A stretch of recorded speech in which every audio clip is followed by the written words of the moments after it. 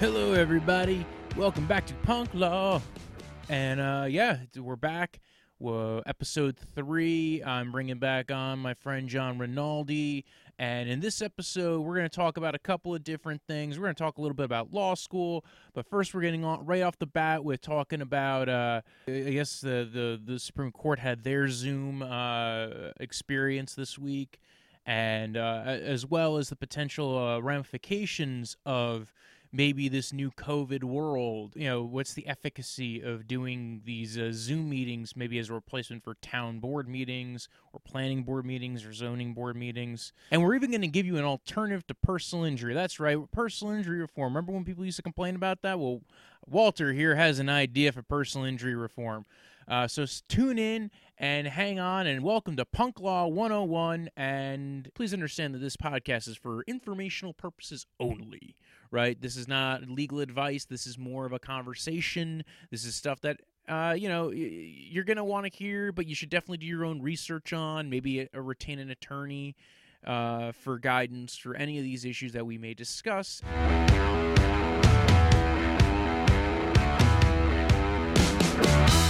To talk about the the oral argument streamed on Zoom thing. So I think that is great because I'm sure you heard about the toilet flush. No, I did not hear about that. I think it was Roberts in the middle of questioning, you heard a toilet flush in the background. And it's like, oh my. Wait, what? Were they doing their oral arguments from their bathroom? I think what happened was he probably has a setup near where there is a bathroom, and someone else in his family was probably there, and you could just kind of catch it on the mic. Because I'm gonna guess that Supreme Court justices are not really into acoustics and setting up a proper studio. That's true, yeah. Or maybe somebody was on their phone doing the Zoom thing. I don't know. I don't know who it was that they thought they heard it from. So if it was I can imagine they probably did it from a computer. If they're and I don't imagine any of these people were doing it from their phone and they were walking around their apartment or something. But yeah, that's hilarious. I know, but the thing is, he was probably mortified. Oh yeah. So I guess that's a cautionary tale about these Zoom calls. Make sure you're in a quiet room away from the bathroom. Yes. Yeah, I think it's an interesting concept. I like the oral, because oral arguments, at least for the Supreme Court, are public. They're usually highly reported on, so it's not like anything's going on there that you don't know about. But I'm shocked they never but they never did it with video in the room. I mean, they don't allow recording in general anyway. So I guess why would they change that now? It allows for people to, I mean, I understand it, to allow people the ability to learn the process and to understand where the court was coming from, and I like the concept of doing it. And I like that it's live. If you could do it live streamed, that's kind of I think there's a benefit to that. People would be more interested in watching it. People would be more interested in listening to it. Maybe not. Maybe it would be the same amount of people tuning in. I mean, I would. I'd listen to it. I'm not gonna give up going to the bar to listen to a Supreme Court argument. I mean, unless it was a big one, maybe I might make that. But well, you could have it on at the bar, especially nowadays with how there's no contact. Okay. Remember, we are lawyers. Most people are not. They're not going to give a fuck. Well, dude, a couple months from now, man, they're gonna be screaming for content. Everybody's watching TikToks nowadays. Say that to the people on your other podcast. Yeah, fuck the football game. We're gonna listen to the Supreme Court argue about I don't know something. We're gonna listen to them argue about copyright infringement and whether or not Google's Scholastic Books thing should be replaced. Is considered fair use. Where they're using excerpts. Yeah, that's although that wasn't taken up to the Supreme Court. That was a shocker. Although that's basically saying they believe in that case. Well, yeah. So yeah. By the way, copyright is one of the weirdest areas, I think, as far as federal practice, because it's still affected by where you were practicing because it's a federal court practice. But if you're in like the Second Circuit, you might get one ruling, and if you're in the Seventh Circuit, you're going to get a totally different ruling. Yeah, that's the thing I think people don't understand about how, like, I feel like maybe a good episode would be the structure of the court system, because it is not intuitive. It's not. Well, I would say federal court from an away scale, from like the large scale, from how people probably think it works, is intuitive. How it actually works, like the things like what we're talking about with like differences in the Second Circuit versus Well, yeah, the Seventh that's what I Circuit, mean. Is like the that's like, not intuitive. the structure, and like, because like I've had this happen before where like people will like be like, I don't know why this is such a big deal, you know, this court said it's not a big deal, and like we're in the Third Circuit, and they'll like pull up like a Ninth Circuit opinion. Yeah, Like, I don't have the time to explain to you why that's not relevant. it's relevant, but it's not Well, dispositive. You now use it as part of a persuasive to argument. be perfectly honest with you, the Third Circuit don't give a damn. They do what they please. Well, there you go. What with that in mind, what was I going to say? Shoot. Yeah, this is what I hate about it, is like I will say this: New Jersey's appellate system probably runs the way people think the appellate system works. Well, even with the naming convention, because, you know, unlike New York, we didn't have to be special. The Court of Appeals is not our Supreme Court. Who invented that? Yeah, I forgot about that. Who invented the court names here? I don't know. I fucking hate that. God damn it, New York, you had to be special. Oh, yeah, New York is weird. New York's weird in general. I don't like elected judges. I don't like the I don't like the whole I don't know. That's another one, though. It's like what goes on in one area of the state's not always going to be the same as another area of the state. Like New Jersey, I think I actually have said this before. I think New Jersey is actually probably one of the best like court systems. And this might be because I've not been in a lot of other ones, but I've been around New York and New Jersey. And New Jersey comes off as way more refined and working, at least functionally. Perhaps. And more evenly, what's it called? If you're in the north of the state compared to the south of the state, you might get slight differences, but you're not getting massive differences. Yeah, Jersey's pretty consistent on these. Yeah, it's the most I think it's consistent throughout the whole state. Whereas you might be in New York City and you're going to get something totally different than if you were practicing in Orange County, New York. Oh, I mean, what's like so culturally different? Like, I think people forget that. Like, most of New York is like empty nothingness. Yeah, outside of New York City, it's cold Alabama. Basically, that's what it is. It's riding New York City's coattails. You go past the Mario Cuomo Tappan Zee Bridge, because they don't want to hyphenate the name and they wanted to name it after somebody new. But yeah, you go past the Tappan Zee Bridge, it's a whole different animal. Dude, you go to Rockland County, New York. That's a whole different species of like what's going on here. You get like it's like 7 towns, and then there's villages, and then there's like and there's pitchforks, and they're all over the place. Like one town is like Alabama, the other town is like Middle Ireland. You go to one town, it's like the boonies. You go to another town, it's like you're telling me, man, we went to college like right on the border. I forgot we went to Ramapo. We went to both the same college and the same law school. That's the strange thing about this. I know, right? How many people did that? How many people went to Ramapo and Rutgers? There were actually a few more in my year. Oh, were there? I was the only one. I was the only one who knew about Ramapo at my school. Not knew, but like had gone to it. And I remember they were looking for Rutgers. They were asking us. I think I was taking Civ Pro at the time, as 1L year, and I had Kim, and she had to do a thing to kind of get law students to come to Rutgers. And she's like, "What are some of the selling points for Rutgers?" And I raised and not the money aspect, not the tuition. I was gonna say it's cheap. Yeah, that's exactly. Not the money, not the tuition, not. And I raised my hand and I go, "Well, there's no bears." And everybody just went like, I like how that's a joke that like most of them would not get. Oh no! Everybody in law school thought it was hilarious, but the problem is you can't tell that at an open mic. Why? Well, there's no bears. They all started dying. And it's like, you're right, Walter. There's no bears in Newark. God, I remember getting all those bear alerts and after like by like midway through like my sophomore year, I just stopped caring. Like, whatever, there's bears. If I die, I die. Gotta go to class. Dude, that was the best thing about law school was it was very easy to be the class clown in law school. It was just like, oh my God, you guys take this way too seriously, which you should take it seriously.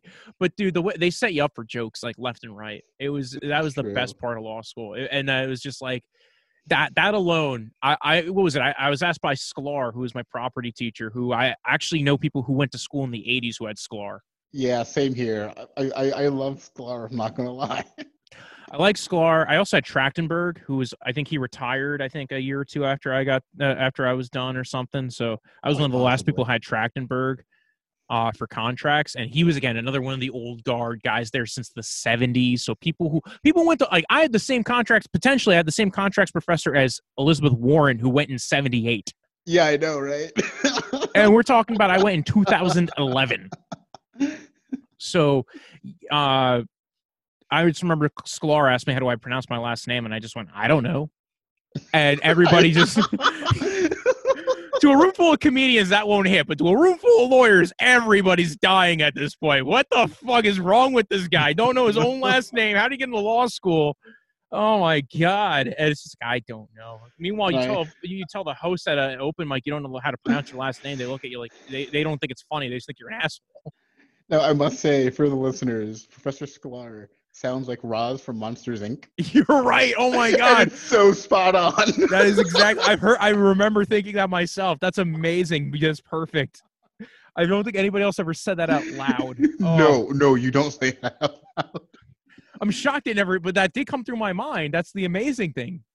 Amazing property teacher. My story with Sklar, though, she got me once. So it was someone else's. You know how she's like, it's your day and you're just doing, the thing. And the guy that she had picked for that day, like, clearly did not read. Yes. And rather than just admit that he didn't read, he was like floundering.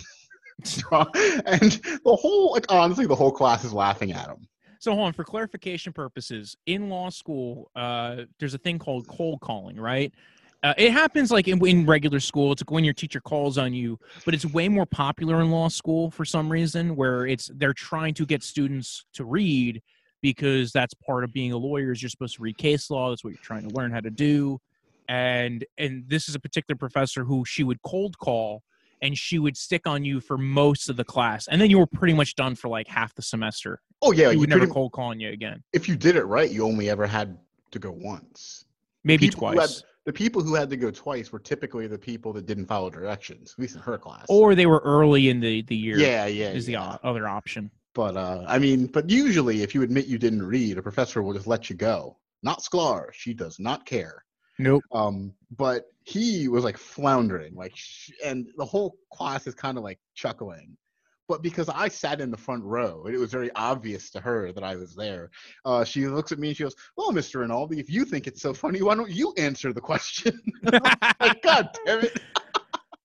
You can't show any kind of emotion. Just like you gotta ignore everything, phase out, and then if you're gonna start cracking up at somebody else losing, oh no, that's a bad move. I mean, the upside is I had read that day, and I did get through it. But I wasn't like I had But she read. grills you though too. That was one where it's you could have read and you still don't know what the fuck. Well, that was the thing. I wasn't prepared for it to be my day because it wasn't supposed to be my day for like 2 months. Well, now it wasn't ever in order from what I remember. It was just that she would call on you at random, but you knew once you did it. No, she had a system for. I don't know about you for your year, but for my year, she had a system. Oh, I maybe I didn't know the system. Maybe I kind of forgot about that there was a system. So here's what she did, because she told us at the end of the year, or at the end of the semester, I should say. She handed out a survey on day one, and it had like 4 questions. It was like your name, what town are you from, like what do you want to do when you leave here, like the simple basic questions on an index card. She collected them, and the thing was, if you followed directions and you answered all of the questions reasonably, then you were in the good half of the class.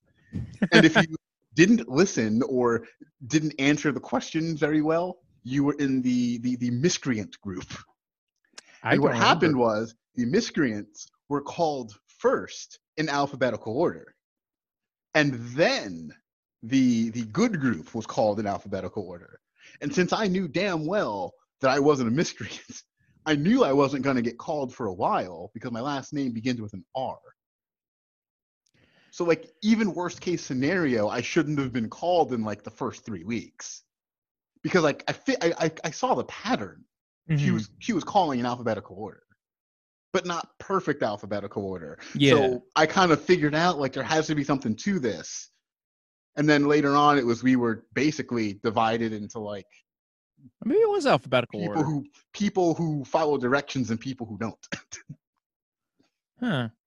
Again, we're talking about going back quite a while for me now. And also I've repressed all of 1L year at this point. I don't remember anything of it, except for the fact that I had teachers there, and there were some good teachers and there were some teachers, and they were teachers. That's how it goes. That's law school in general. But generally 1L year is it's a misery. It's a special kind of misery. It wasn't the worst thing ever. I also went when it was a little bit different though. We've talked about this. It used to be you'd take this class called Legal Research and Writing. And I had a guy named Nardone who used to run the program, and he designed it to make it 10 times more aggravating than anybody ever could have imagined. And then he had rules that every class was supposed to follow. So you couldn't get outside help. You couldn't go to a tutor to help you figure out how to do this, because his reasoning was, I went to law school and people had help writing their essays and I didn't know what to do. So I feel like everybody else should not know what to fucking do. And I was like, that's not a good way to do things. No. And then it's also weird because his reasoning was like, some people came from families of lawyers. Some people had this as their background and I didn't know anybody. And I'm like, that makes it worse that you can't get a tutor. Yeah. Right? Like if your argument is you don't want them to go get a tutor, well, I'm also in a class with somebody who worked as a paralegal for 6 years. I suffered, therefore you will suffer. Yeah. Also, the fact that somebody's parents might be a lawyer might mean they understand it better because they've already gotten to, like, they know what a legal brief is. They know what a legal memo is. Whereas if you're a guy who's never touched law in their life and been around it, you might not have any clue. So that was kind of or a person. You don't have to be a guy for this to account for you. You could be any kind of species of animal you want as well. Or gender, or creature, or banana. Whatever you are, it likely applies. Or whatever you want to identify as. Not to get too far into that. Where were we on this? We were talking about Zoom oral arguments and how governmental meetings and all that. So because I was talking with somebody the other day, and they were talking about doing this for planning board meetings, right? And I don't know if you've ever been to a planning board or zoning board meeting in New Jersey. I have not. It sounds incredibly boring. It's not the worst thing in the world. There are people who actually go for fun who aren't lawyers. Who are these people? And who hurt them? People who have nothing to do with their lives, and they feel like this is going to affect their property. Maybe they got the notice. Some of them do go because, like, you got notified that this particular thing's going to affect your piece of property. And for instance, okay, that's maybe a little different. There are people who just go to hang out. Like, I have a family member who is who has to go to all these meetings as well, and because he works in town government, and he was telling me, like, we get people who just like hang out there who are like they're town flies. They want to know what's going on in the town, and they want to see what's going to happen with it. So, but they're talking about maybe trying to make these into Zoom meetings, especially with the COVID-19 thing. And there's attorneys who practice like land use that don't want it to happen. And and their argument is that it might open up to more lawsuits, because if you have somebody who's trying to comment on the meeting that, say they get muted and they don't have the ability to comment on it, then they would sue or whatever, or you have an issue where it all breaks down or it's not functioning. I think the real reason is they don't want a video of these meetings because it's very rudimentary. And to be honest, like, yes, they take recordings of a lot of these meetings, but they're usually audio recordings, and they do the minutes. But here's the real deal. nobody's listening through those audio recordings, right? This is true. So either you have to show up so you can kind of get, and also listen. If you had to listen to one of these audio recordings, you would have no clue what the fuck is going on. Because it's all audio. And I don't know if you've ever been to one of these meetings. It's 6 people on a panel, or 8 more, depending on the town you're in and how they set it up for their quorums and everything. So you might have 6, 7, 8, 9 people on a panel. You have the town lawyer, but you would never be able to tell who's saying what. So you might be looking through you might be listening to these and you're like, what the fuck is going on? And nobody would ever listen to it. Meanwhile, if you have it on a Zoom panel, well, now you have the videos popping up. You have the idea to identify who's saying what. And you would have a comparison of like, oh, what did they request? What did they want? It was different. You know, if you're talking about like something like a land use ordinance versus some kind of what's it called? A variance. If you wanted to go if you wanted like an exception to a land use ordinance, you get a variance. Mm-hmm. If you were listening to this thing and they did these variances and you're like, well, wait a second, why'd they give a variance to this guy and not that guy? They sound like very similar situations. There might be something where maybe you see it's the same attorney 9 times. Maybe you see that, you know, there was maybe a deal or it was talked about off the record or something. So you would have you would have it changed differently. Plus, people who would have to go to those meetings and object now would just be able to do it from their living room. That'd be great.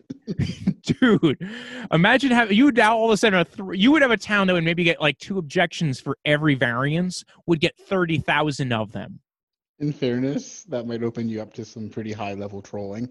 Oh, dude, yes. Imagine, like, dude, like especially if COVID, like if you have so much lockdown for going on to the future, dude, people would probably just tune in just so they could go ahead and object. It's I don't like that guy Billy. He's a dickhead. If I were bored enough, be like, no, fuck that new development. We're not doing it because I said so. Fuck Jimmy and his 2 family. I want to say a single family. I don't care if this is going to help make the town economically more viable. That's it. It would just be it would just be some dude sitting in his apartment complex just being like, I don't want them to do this because I don't like the guy who's doing it. And whereas you'd have to show up to every meeting once a month until it was actually put on the docket. Because here's the thing with some of these meetings, right? You go to the planning board meeting or the zoning board meeting and it's on the minutes, right? It's supposed to be on for that night. I've gone for some of them and it's gotten pushed like 3 months each time. Like it's been like, all right, like it gets pushed to the next meeting, but I've like gone 3 or 4 times and get pushed to the next meeting like 6 times because they might be changing something on the variance. They might be making adjustments. Maybe the engineer can't show up. But my argument against this is in the same vein, but it's like it's already hard enough to get like new housing built. Yes. And like you would just make NIMBYism even worse if I didn't even have to go to the meeting. Maybe, but you also already have that. The people on those zoning boards and planning boards in a lot of these towns are already kind of policing it. Yeah. No, I mean, it's not a great argument, but it's like, but do we really want to add more to it? Oh, absolutely. You would now have people who maybe aren't on the board who don't want this going on in their backyard now sitting there being like, well, what about a parking variance for the extra 2 family in the town? Which, you know, not a parking variance, a parking study, which I've been in there where that happened, where they had people who came in. There was somebody doing a 2 family, and this wasn't any of my things. People came in, there's somebody doing a 2 family, and they wanted to list their objections, and they're like, well, there wasn't a parking study done. And it's like, yeah, okay, it's on a busy road in Edgewater, New Jersey, which is a very, very bad traffic area. But you're talking about the difference between a 1 family to a 2 family. You might not even have a difference in the amount of people occupying that spot. You would just be splitting the revenue. Like you're now increasing the amount of money that can come from it because you can rent it out to 2 different groups of people. So you might have a single family there, but you might be renting it out to 4 people. Whereas if you have a 2 family there, you might be split, renting it out 2 people here, 2 people there. So you might have the same amount of cars either way. But yeah, I don't know. I have mixed feelings on that. I feel like it would allow for more oversight. Yeah. Especially if courts did this. I mean, I've always kind of felt like courts should live stream a lot of things. Not everything, of course.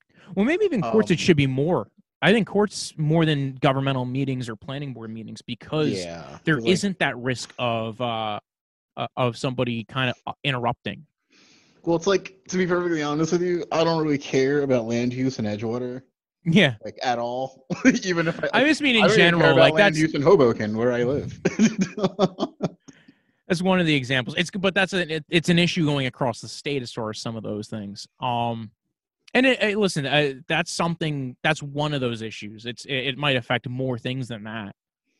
But yeah, like court systems, again, if you have a live stream court, you might actually be able to reduce the amount of people going to, it's a thing in schools where they let them peer in on the courts and kind of sit there and watch. Well, it's also like a lot of court appearances are a waste of time. Well, you'd still have to appear in court. Well, I mean, but like there are some court appearances that do not need to be in person. They do not. Well, they're starting to do that now, and they're trying to anyway. They're trying to work on that, especially with coronavirus. Specifically, case management conferences for family. They are such a waste. I used to feel so bad billing people an entire day for what amounted to 5 minutes in front of the judge. Don't tell that to don't tell it to people where that's their bread and butter. Well, I mean, I'm working for LS&J now. I don't give a shit. That's what I'm saying. Not my problem. You and me agree on that. But that's also what a lot of divorce attorneys bill for. Like, I get to go to a case management office. But do you know what a case management conference usually consists of? You go in front of the judge, and the judge is like, "Are there any discovery issues?" And you're like, "No." "Have you had a chance to negotiate?" "We're working on it." "All right, let's set some dates." And then the judge just goes, "Discovery's due by this date. We're going to do the next conference at this date, and whatever." Like, they just set dates, they give you an order, and you're gone. And like, you could have done this on the phone. I agree. Like, actually, there's no reason to make me show up. Yeah, that's actually, I kind of agree with you on that. I think that, and not only that, I mean, lawyers would still bill for it anyway. You would reduce the amount that you're charging the client. Well, you also want to know like how like I can prove to you it's a waste of time. Like on multiple occasions, I've gotten my clients excused from showing up to case management conferences because the judge knows there's nothing that's going to happen today. They're not going to take testimony. Really, the only thing they care about is the lawyers dealing with everything. And like, there's no reason why we can't do it on the phone. Just tell me what the dates are and fax me over an order. There's no reason why it can't be done that way. But that's just not the way it's done. I had to show up and wait in the hallway for 4 hours. And at that point, like, again, on both ends, you're wasting your day. You have to bill the client that. And now it's, New Jersey needs to get on. Every state needs to get on that.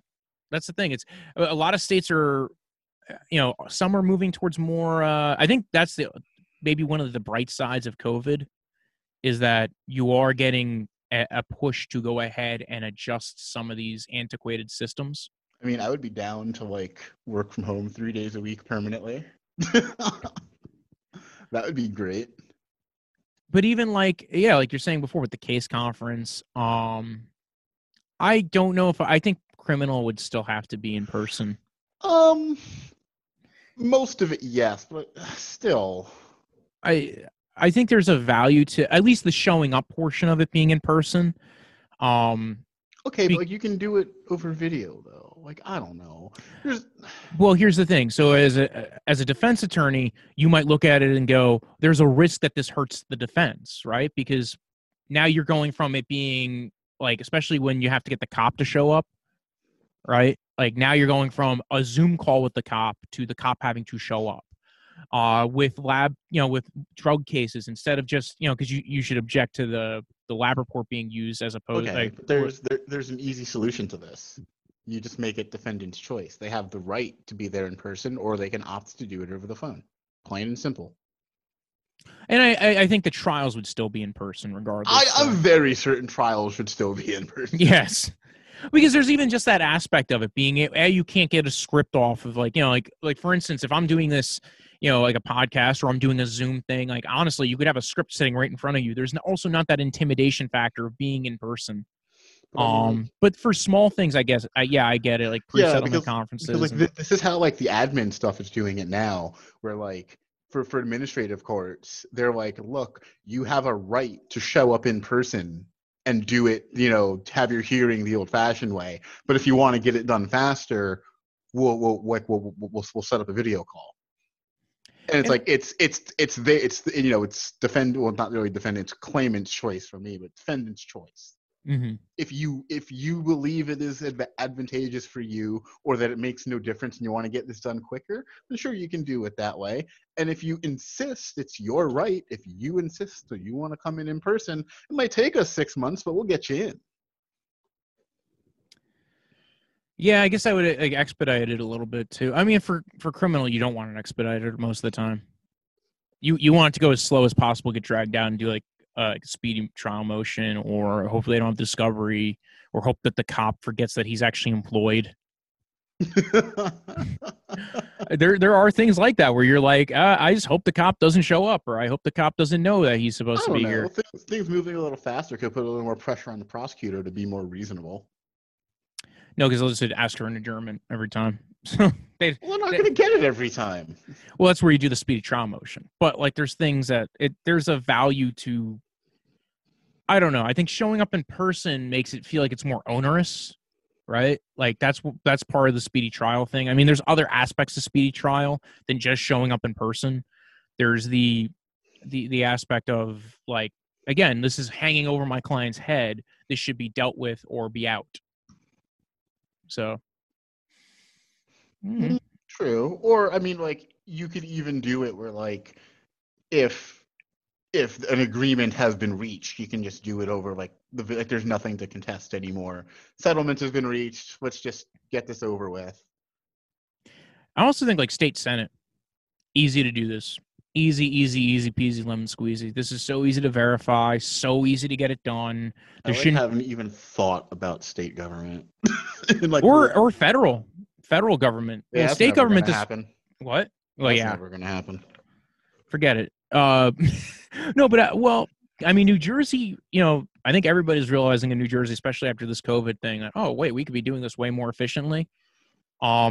I know somebody who works in town government, city government, who's tried getting their office to be not just virtual, but being able to, everything storage in the cloud, everything stored on a hard drive, and they've dealt with a lot of resistance to it up to this point. And because of coronavirus, there's actually like a real push to digitizing everything again. Yeah. I mean, I had the same thing at work for me, where like people have been saying for years, we should probably have like remote work options just in case something happens. Because like, if I need to take half a day to go to the doctor's, I'll still do work if I have access. Like, it's also like a minimal cost thing too. It's just it's not hard to do. It's like it's just making it harder for me to do things if I need to like you're making it so I need to take a full day to do something that only took me like an hour.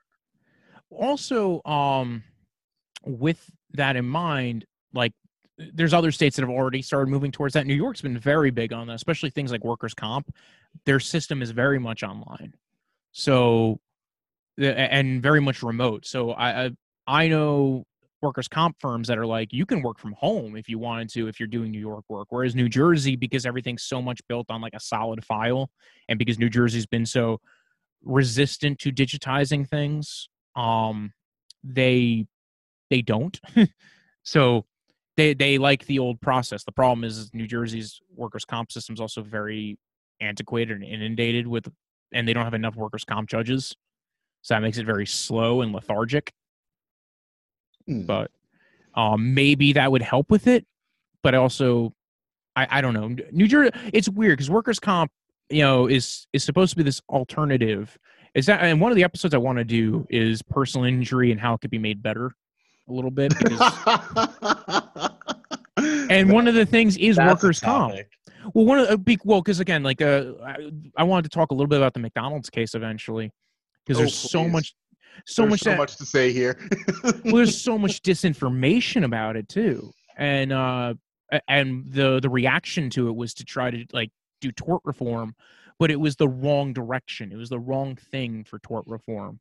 And really, the right way to do tort reform is a lot like workers' comp, which New Zealand does. There's countries that do this.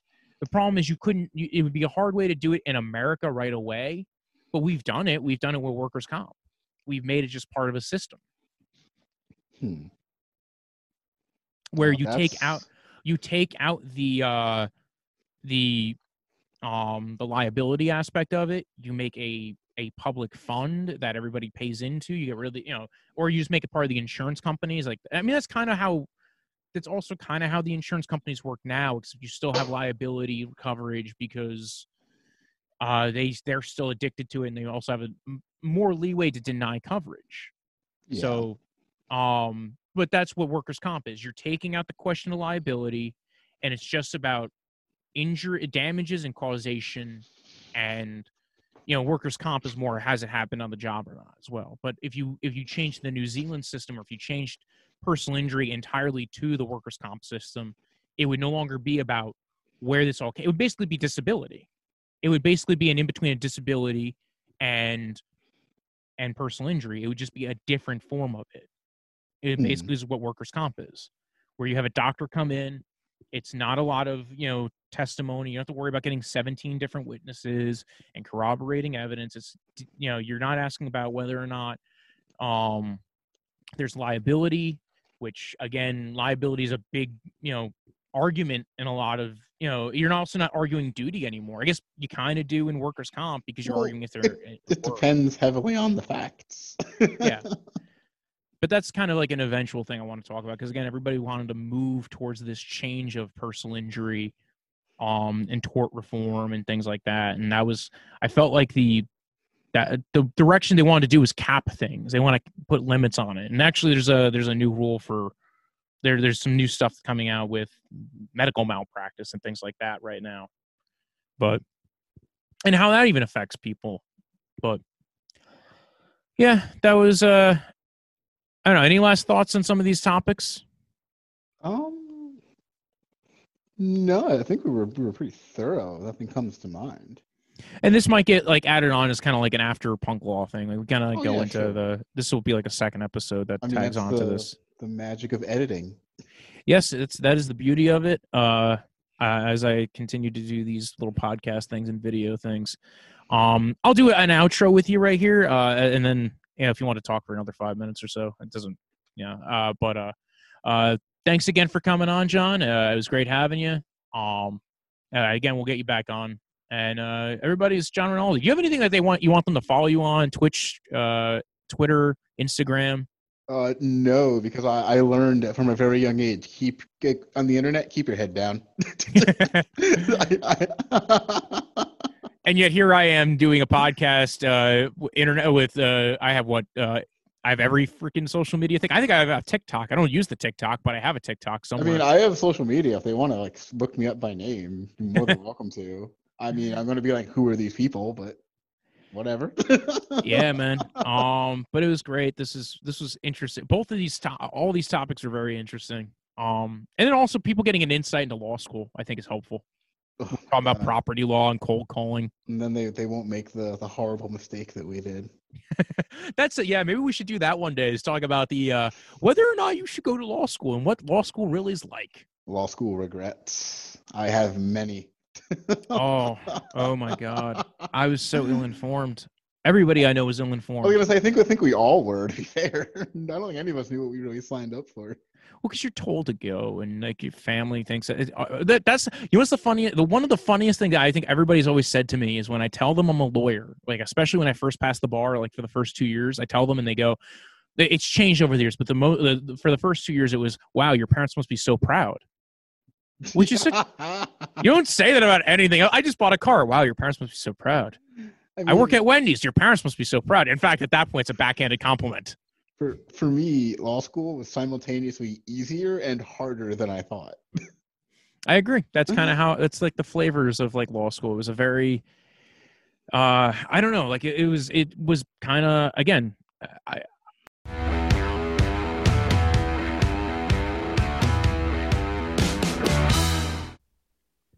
Thanks again for John for giving us your time, lending it to us here on Punk Law 101.